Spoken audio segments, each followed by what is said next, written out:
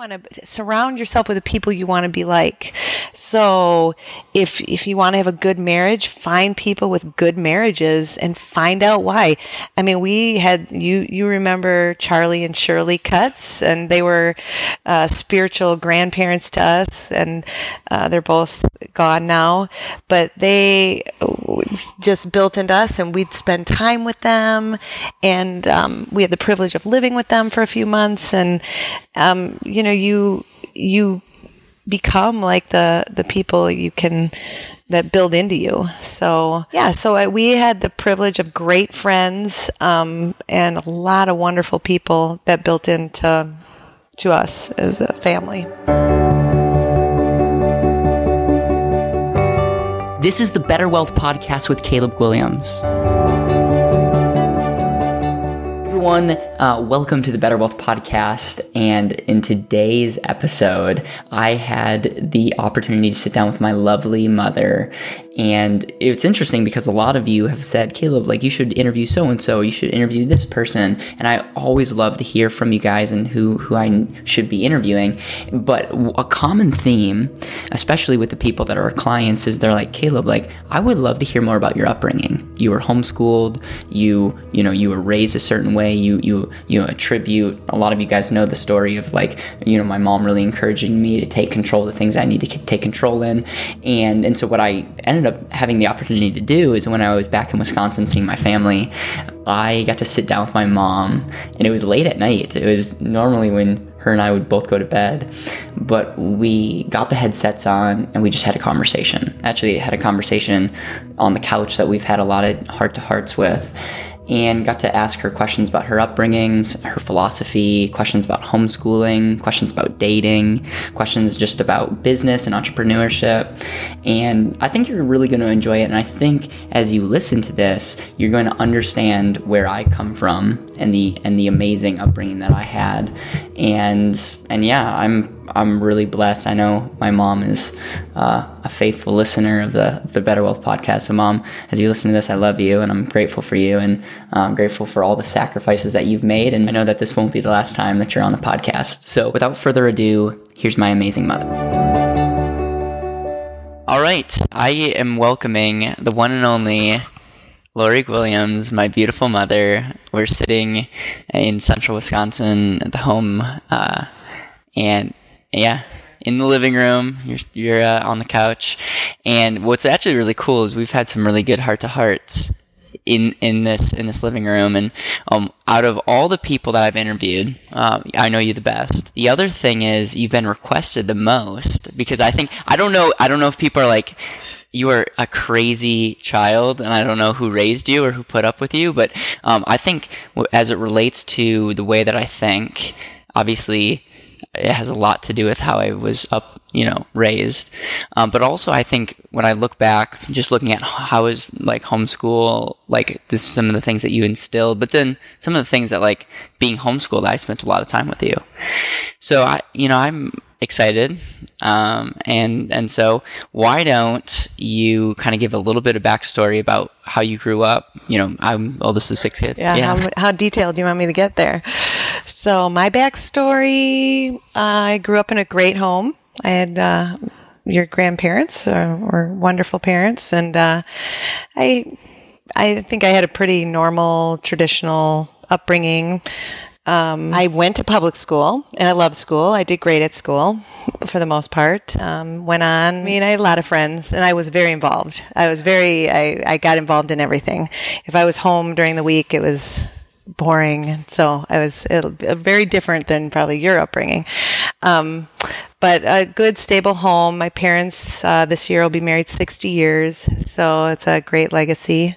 A home where they instilled good character. They had strong faith. My parents both came from difficult parenting. I think there's a lot of alcoholism, and so they really changed that for us. So I think each of my siblings and I have had an easier time than they did, but we appreciate that and always felt loved and supported. So then in my 20s, I met your dad. He was in grad school. I was in nursing school. And then we decided when he finished grad school, he heard about this company that manufactured supplements and interviewed here in central Wisconsin, and we moved here when you were 6 months old. So moved to central Wisconsin, and I don't know if we knew then we were going to homeschool. We did kind of think outside of the box, and that's one thing. Now, when you talk about homeschooling, when people ask you your hobbies, even though I homeschool, I love reading about it and meeting other people. And homeschooling is different for a lot of people. So it's not, I don't think there's one way people homeschool. And I think we've had very great friends, we've had a pretty great community, lots of support, lots of friends and support, lots of things going on. It's been great here in Wisconsin to homeschool, but I think it was pretty early on we figured we would homeschool, and I think our reasons back then was, we loved being parents. I loved, I worked as a nurse up until Josh, your brother, was born, so that was 3 kids, and then I quit and stayed home full time with you guys. And so it just kind of was natural when you started school. We just did it 1 year at a time. I don't know if I thought we would go through college or high school and then you guys, but each year we did it, and we enjoyed learning together.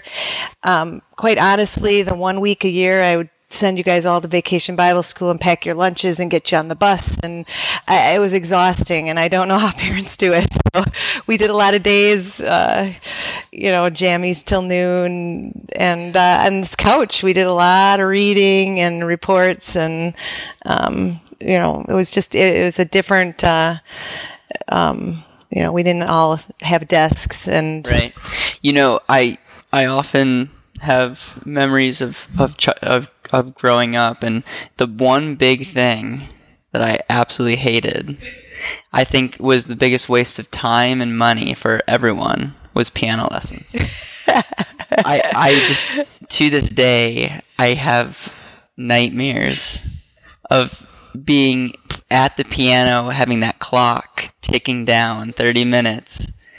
And it was, I think about all the money that could have been invested. It wasn't. There's people who spend a lot more money than we do on piano lessons. I got good deals, but yeah, I think that I wanted to make sure we weren't missing the maestro in you, giving you all the chances. So I think you survived that. So when you sit down with parents, because you just tonight you were at a homeschooling mom's meeting where you guys kind of encourage each other.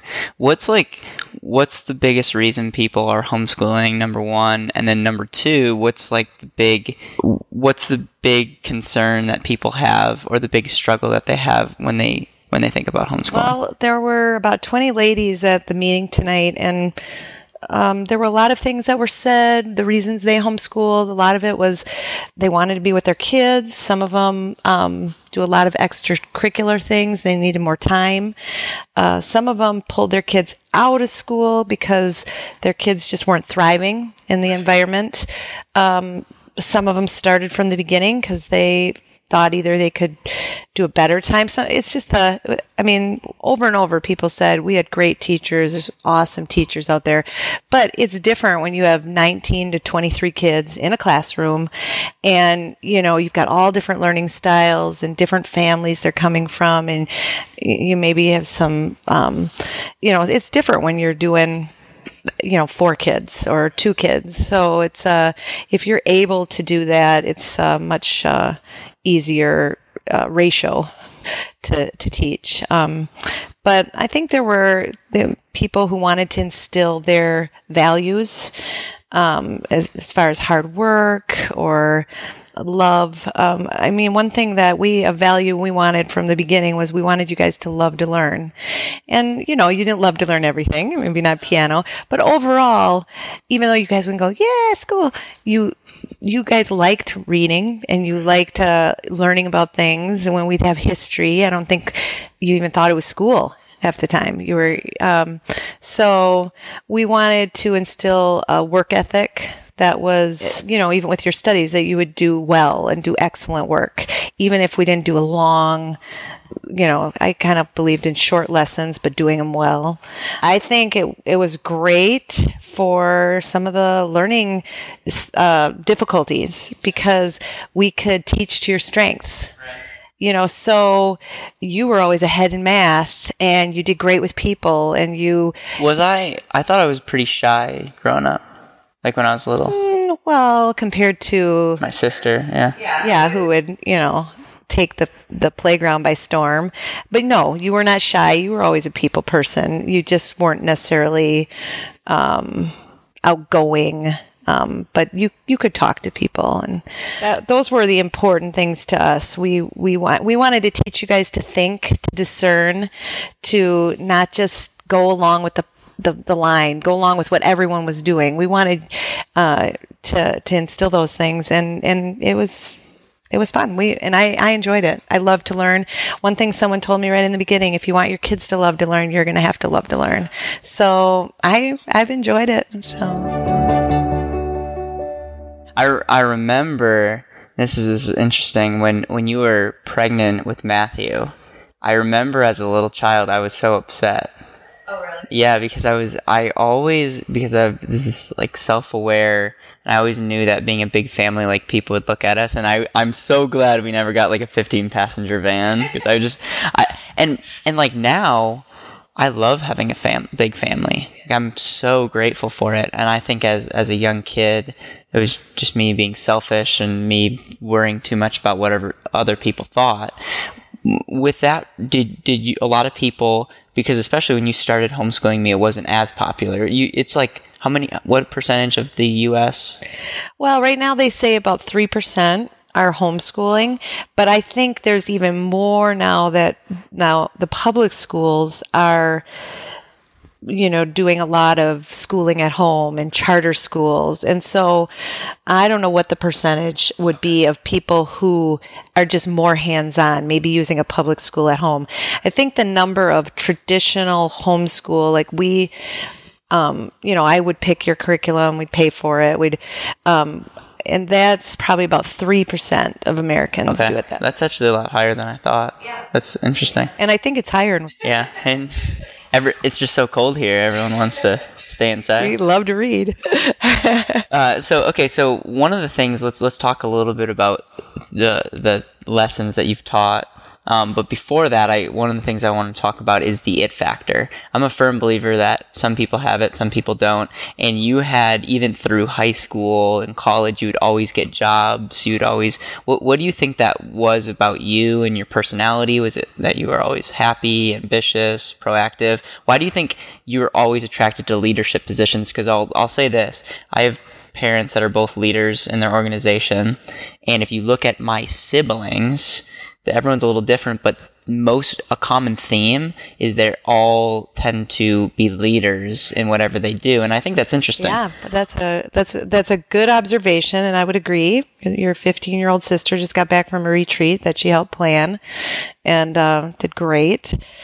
So I think it's true. We have I'm a strong personality and a leader, and I think I married someone a little stronger personality than myself. So we had to be this way just to survive. I think so. We weren't on the oversensitive side in our family, so I think maybe it's some nature nurture thing. I'm sure there's a little bit of genetics in there, and in our family, but I don't know. I did have a lot of great opportunities growing up. I was pretty outgoing, and a lot of times I remember in high school I wanted to go to the Bahamas, and I went and asked my parents, and they were like, well, if you can make the money. And so in a couple weeks I made $500 and I went. And so that was I think they believed in me and gave me opportunities. I hope we did that for you guys. So one of the things that I know we'll kind of talk about the some of the things that you guys taught us growing up, or what I picked up from you, is whenever we would fight growing up, you guys were really big on not holding grudges. And kind of the conclusion that I came is there's so many people that I meet today that are bitter, have unforgiveness in their life, they're just not happy. I wonder if that came from a young age, and I don't have capacity. Like, I don't have any unforgiveness in my life, and I just have never been that person to hold grudges. What would you teach us growing up? Because we would always we would both get in trouble for holding grudges or pouting, I think. Yeah. Well, there's a couple things, really unforgiveness. I think, I think we brought you up, and we hold pretty firm to the teachings of Jesus and the scriptures. And I think in the scripture it's pretty clear that unforgiveness is it's going to hurt you. It's just something that was just taught. You just can't do it. And Jesus gave teachings on it that, when you realize how much you've been forgiven of, if you were forgiven $1 million, are you going to really hold $100 against somebody?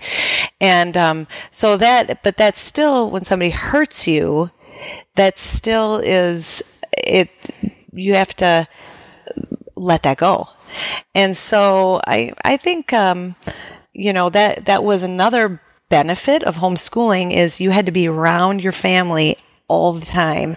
You're going to get in fights. You're going to, in a way, it's almost like figuring out in a marriage. You're starry-eyed and love, and then you live together and you're like, whoa, this person's driving me crazy. And you just have to learn to believe the best, and to forgive. And so I think forgiveness is vital. I think when bitterness, I think it's not I didn't coin this, but it's basically when you have bitterness, it's like drinking poison, hoping you're going to hurt the other person.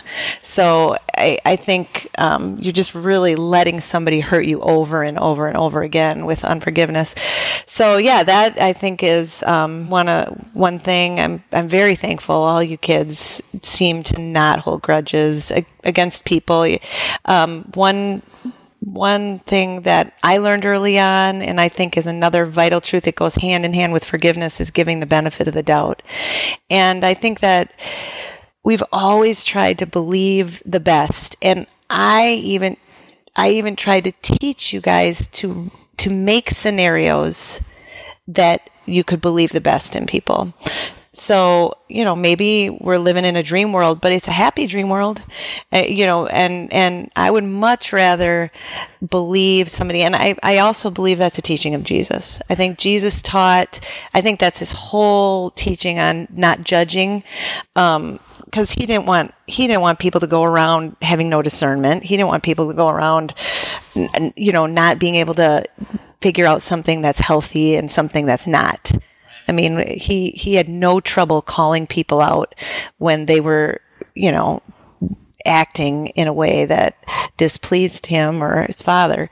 But I think what he wanted people to do was give the benefit of the doubt, believe the best, and I think that again, I think that helps with emotional health. I think that just helps with a more content, healthy person if you're going to believe the best in people. You would also say the phrase that hurt people hurt other people, and it just gives you perspective when people are trying to hurt you, knowing that they're probably broken inside. Most of the time when people hurt people, they're hurting. And if you can get to that, and we learn a lot through the animal kingdom in that. I mean, an animal that comes after somebody, or they're afraid or hurt, and we see that because we have the privilege of living out in the great wilderness middle of out nowhere. Here.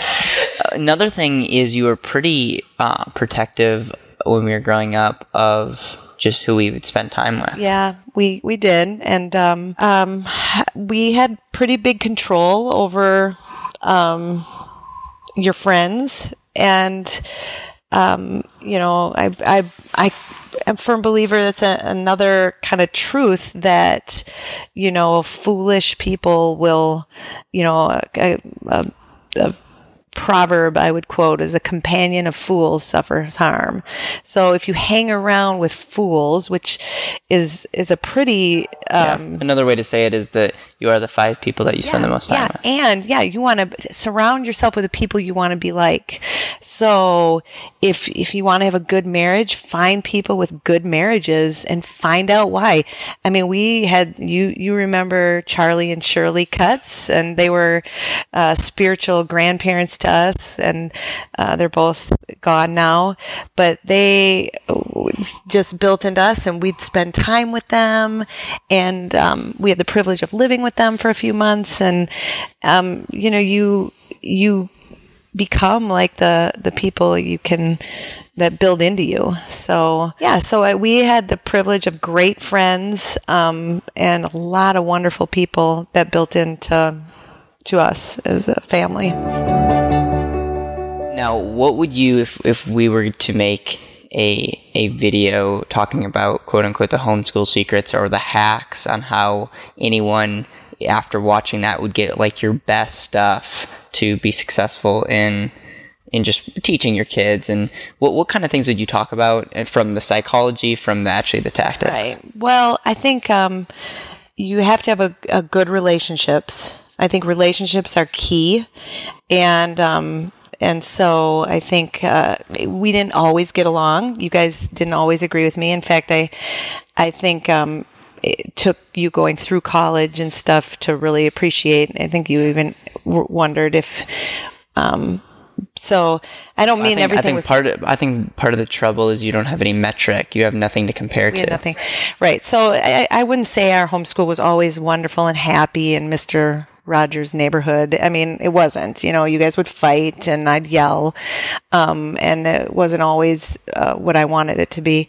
But overall, we had good relationships. I think there was love and positive. We tried to, but homeschool secrets, you do not, in your homeschool, you don't have to do things the way is somewhat necessary to do in a classroom. So I had to relearn that because I did have a good schooling. I had a good education. We didn't homeschool because we were upset or afraid of the public schools or private schools even, but we just felt like I was able to do it. We were blessed that I could stay home and do it. Good books. I believed in a word that a 18th century educator named Charlotte Mason called living books, that you learn a lot. I mean, you probably still remember some of those history books we read, and you can read about the American Revolution or you can read Johnny Tremain and like live through it. And you actually, through good books, you get relationships. It goes back to the relationship thing. You get relationships with these characters. And do you remember all the character books we read on the Millers? You remember Wisdom with the Millers? And it was this little Mennonite family. We're not Mennonite. But they have these books we would read on basically relationships and these kids growing up, and the little boy forgot to feed or water the cows all day, and his father comes home and he says, then you aren't going to have water before bed because you have to, and you guys were like gripped by these kids. In fact, one of you kids one time said, could we have them over to play? Because you guys formed relationships with these kids, and these children learning character qualities was the way you guys learned them. So I think get good books, throw out the textbooks, throw out the dry stuff. Now our homeschool looks a little different than even 12 years ago with you, because we got that. Well, we had a friend that always said the oldest is the first batch of cookies. That's just a little burnt around the edge. But now we've got YouTube and we've got videos and interacting, and you can always find a Studio C to go with what you're learning. But we didn't have that, but I still, even today, even with the two that I still have at home, we read books a lot. So that's one of the secrets. like I said, another one is school to your strengths. Not that you don't have to, but, really, you struggled with reading and writing. And so if I had what I wanted to do was just make you read and write all the time, because that made me uncomfortable, because I thought it was a reflection on my teaching. But then I realized, boy, when you were ahead in math and when you were doing great and some of the other things that we would do, as far as even literature, when you would listen to these books that were way ahead of and you could tell them back and you can understand the problem solving, then you had confidence. So finally in 5th, 6th grade, when the reading clicked, it was, you had the confidence then to, I think, make up for lost time. Right. Simon Sinek has a quote that he says, "The solutions that you find to your weaknesses growing up become your greatest strengths." Yeah. It's interesting because when you learn to problem solve, and that's my next question is, what's the value of figuring out a problem and being proactive? So one of the things that I did, I don't know if this is common in a lot of people's homes, but I actually figured out my day. You didn't tell me when I had to do a certain subject, and so I would figure out the day. I realized that when I would get stuck with math, I would go for a run, and so I would being active. I did a lot of that stuff, and so I think when I hit college, I was like, I had some friends in college that could not they could not handle the fact that they couldn't show up to class on time, or they didn't do their homework, and they were great. They just literally were lost puppies. And I'm like, listen, we're 19 years old, 18 years old. What's going on here? And it could be them, but I think a lot of it is to do with this was the first time that they had to make up their mind. And so I think that's where I was okay, as long as you show up, as long as you are you want to pass, you can pass. So I think that was my realization of okay, I'm actually, because homeschooling gave me the opportunity to work, gave me that, and that's where I really started taking off. Well, you have more time to do. Each of you now that have graduated, 4 of you have graduated, and even with the 2 that are home, you've each had your own bent. Yours was definitely business, so even starting at the chicken farm, you were helping boss figure out the best, most efficient ways to pay you guys, where you guys could get the most. So you were already tweaking that there. And then you went on, took a pay cut to work at the bank, but you knew that was your future. And you remember the baking bread, yes. The business? Yeah, so talk about, Caleb's Kitchen with a C.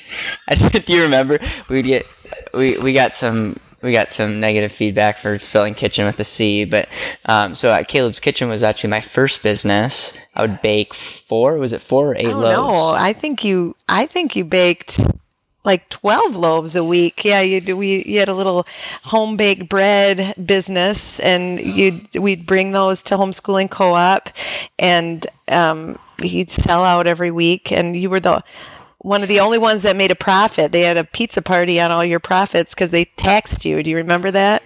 Yeah, you were a little upset. I do remember that. That brings back. I was very upset. But that was your first business, and yeah, you were profitable. Made bread for that semester. I think we were saying, you can. The homeschooling gives you especially once you guys got to secondary, for especially high school.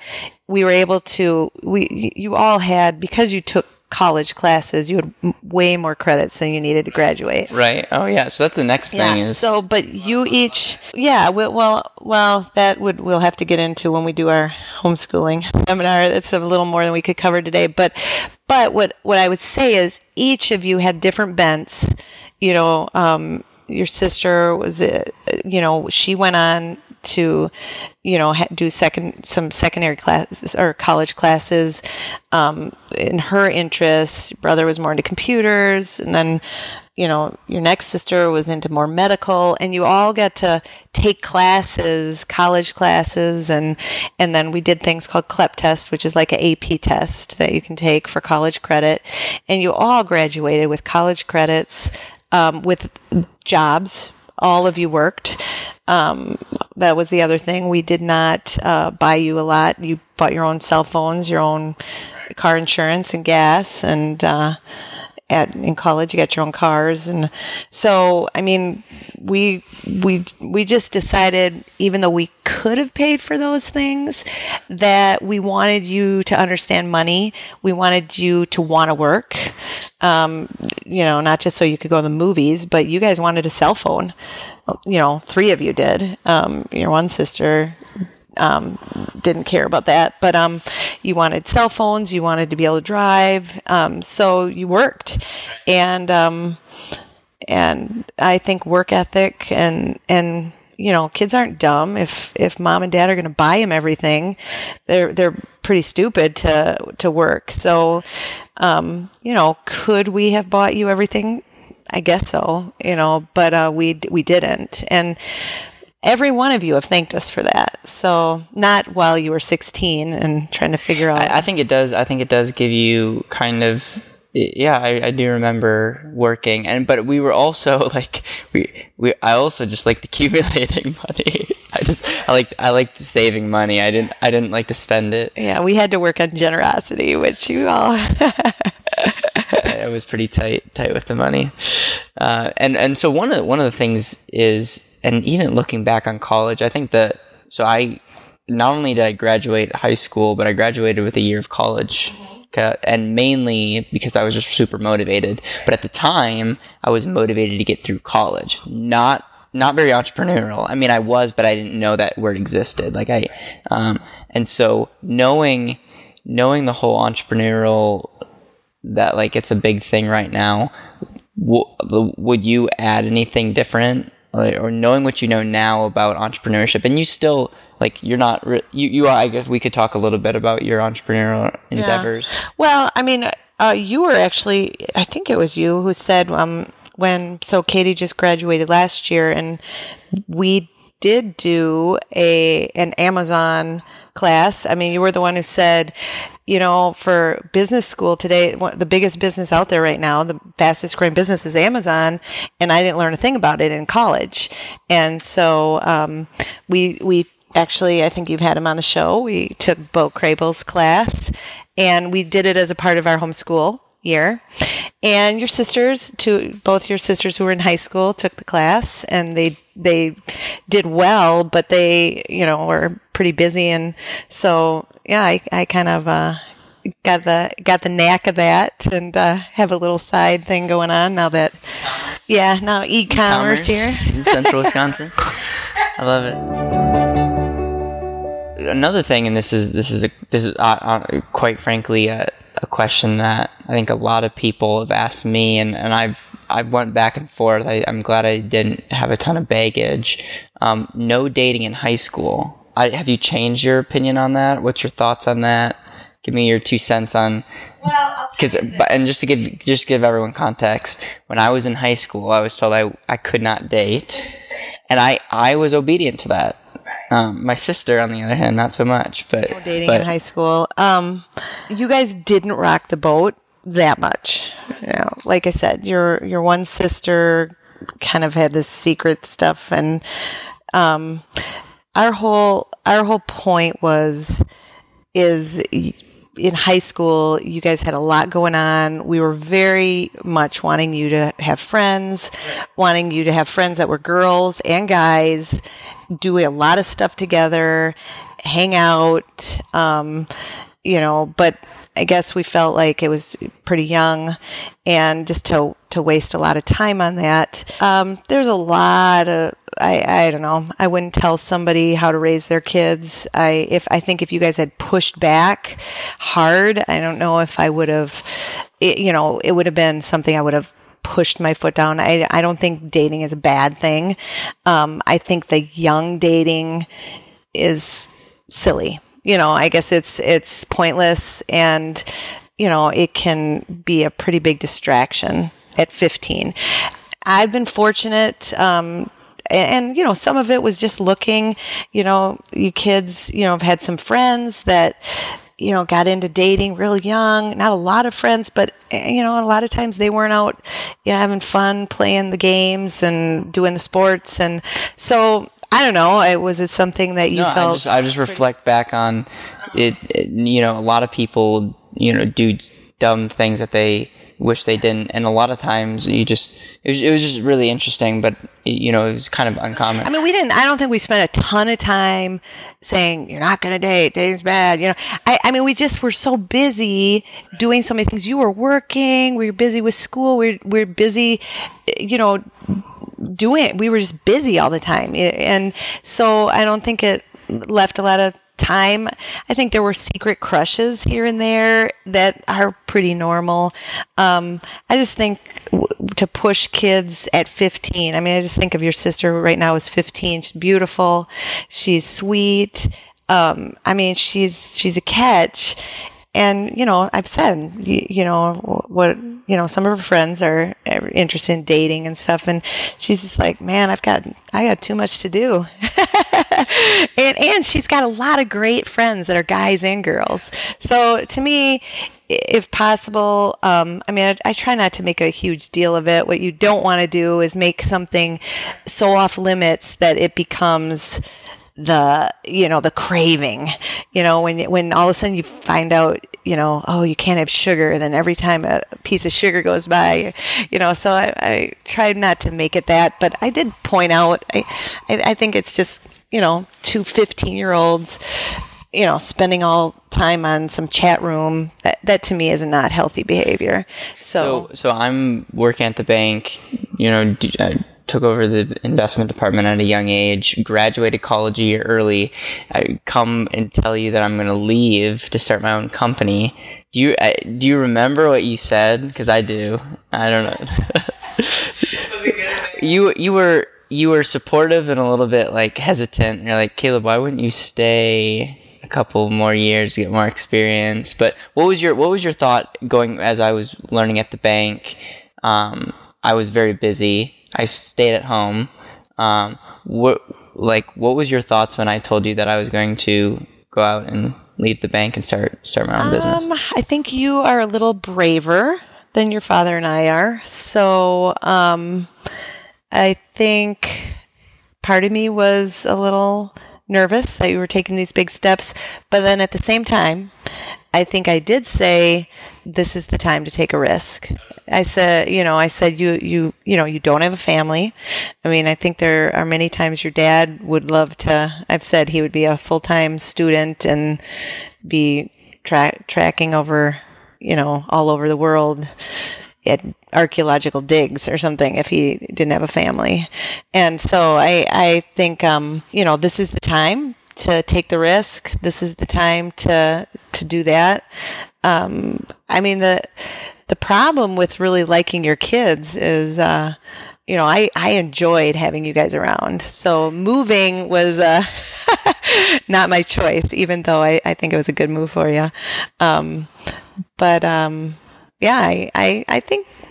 think we always knew, when Dad and I would talk just ourselves, we knew you had enough drive that you would make your goals. So, right. So learning about money, because you've also probably learned more as to what I do. Anything that has been like aha moments, in the last 2 years? The interesting thing for us was we got into the banking, well, not banking on ourselves as much as we were before, maybe, 10 years, 15 years before you got into the whole using life insurance as a tool for saving. We had a very good friend of ours direct us to a financial planner, and we started doing that. And I remember these long conversations we'd have with him, and he was a great guy, but he kind of talked real slow, and we'd have these and so he proved to us that, what a good model it was. And so we did that, but we never totally understood. We knew it was a good for taxes and we knew it was a good savings. But I I think your dad understood it better than I did, but it was still like, okay, we're putting this money into life insurance. And so then, 10 years later, but we did it for like 10 years, but we never banked on ourselves. I mean, we still were people who paid cash. We would build something, we'd save up, buy a car with cash. I mean, that was just always the way. We weren't big into debt. And then when you got into this and you were so excited, I remember when you went away to the one conference the bank sent you to, and you came back, and I think you even said, now this is going to sound, because we didn't necessarily tell you about our savings, and you said, this is going to sound a little different. And, it's actually using life insurance. So we're like, well, we do that. And then, you ended up helping us maybe do it a little more efficiently and understand. And that's when we started using our money to, do the things that we wanted to do. And so it was kind of exciting that, it was affirming. And I think aha moments, I think maybe because we are a little more open to the non-traditional. I mean, the 3% of people homeschool, and, we live out in the country, and we do a little thing. We, done some other non-traditional things. I think the non-traditional finance resonated with us, and we were okay with that. And then, when we really understood how to use that money and to how it continued to grow, continue to compound, it was. And did you guys use it for the shed? You built it, and then the driveway? Yeah, I think so. Yeah. And then also my sister, you guys helped. So yeah, you guys have been able to use it a couple times, which is pretty amazing. How would you define better wealth if someone was to ask you, like, what does financial success or wealth? Well, I think in the beginning, we just wanted to be responsible with the resources. We wanted to be able to be generous. That was important to us, just because I think we really believe that generosity it keeps you grounded, into what really keeps things in perspective. Because I don't think money brings happiness, although I think it does bring security and allows you to do things you want to do. So wealth, to me, I think it's more than having money. I think it can just be able to put your dreams into motion, and like I said, I would hope that it would keep people generous. What's some things that you think people should know about me that they may not? That may be a question I regret. Well, I would say, like when you said shy, you were never shy, but you always had a tender heart. I think you really care about people, and that was since you were tiny. I think that was just one of those things. Now, you also are very competitive, and I would say, that was the few times. It was usually during sporting things, like my team really lost.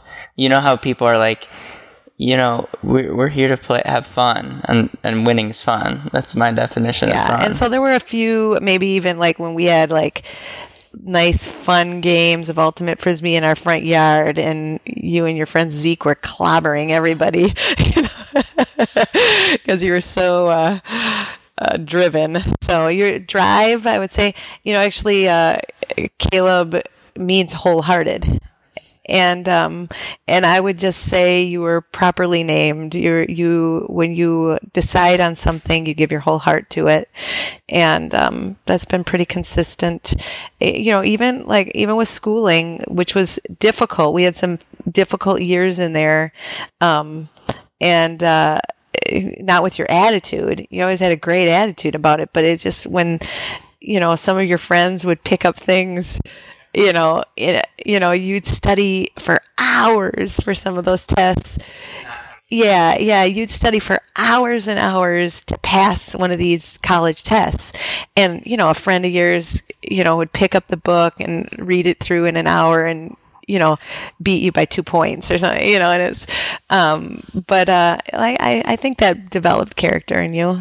Yeah. It goes back to the solutions that you find to your weaknesses growing up become your greatest strength. I think, are there any little secrets? I don't know. I'd have to. It's your chance.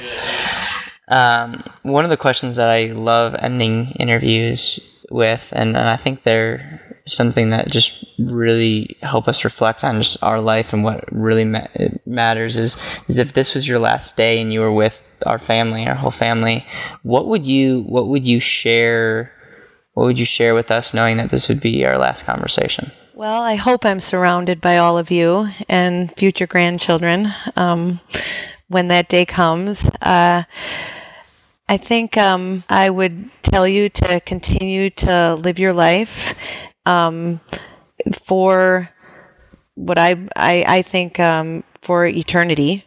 I believe that this is the beginning. I believe we were created, and we were created by a God who wants to continue that relationship with us, and He wants to have a relationship that goes on into eternity. So I would pray, and that each of you would want to know Him and walk through life with Him. I think step back on if there were any bitternesses, any unforgiveness, let it go, deal with that. And then just to really have generous hearts. I hope you can all be successful so you can be givers and really impact our world. I think there's a lot that can be done to make a difference. So. Well, Mom, thank you for your patience, your love, your support.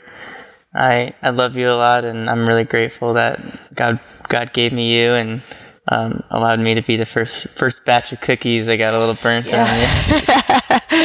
Well, I love being a mom, and I would say it's probably one of the biggest joys in my life. So I don't think you're a burnt cookie. And there you have it, guys. That is a little peek into my upbringing. And so I'm really grateful for my mom to come on, and I'm sure it won't be the last time she comes on this podcast. So I want to ask a question, not just to think about, but I would love for you to actually reach out and let me know your thoughts, is with your upbringing experience, with how you've been raised, how will you parent differently? Or like you are parenting differently because of your upbringing, what was that? It could be something good. It could be something bad.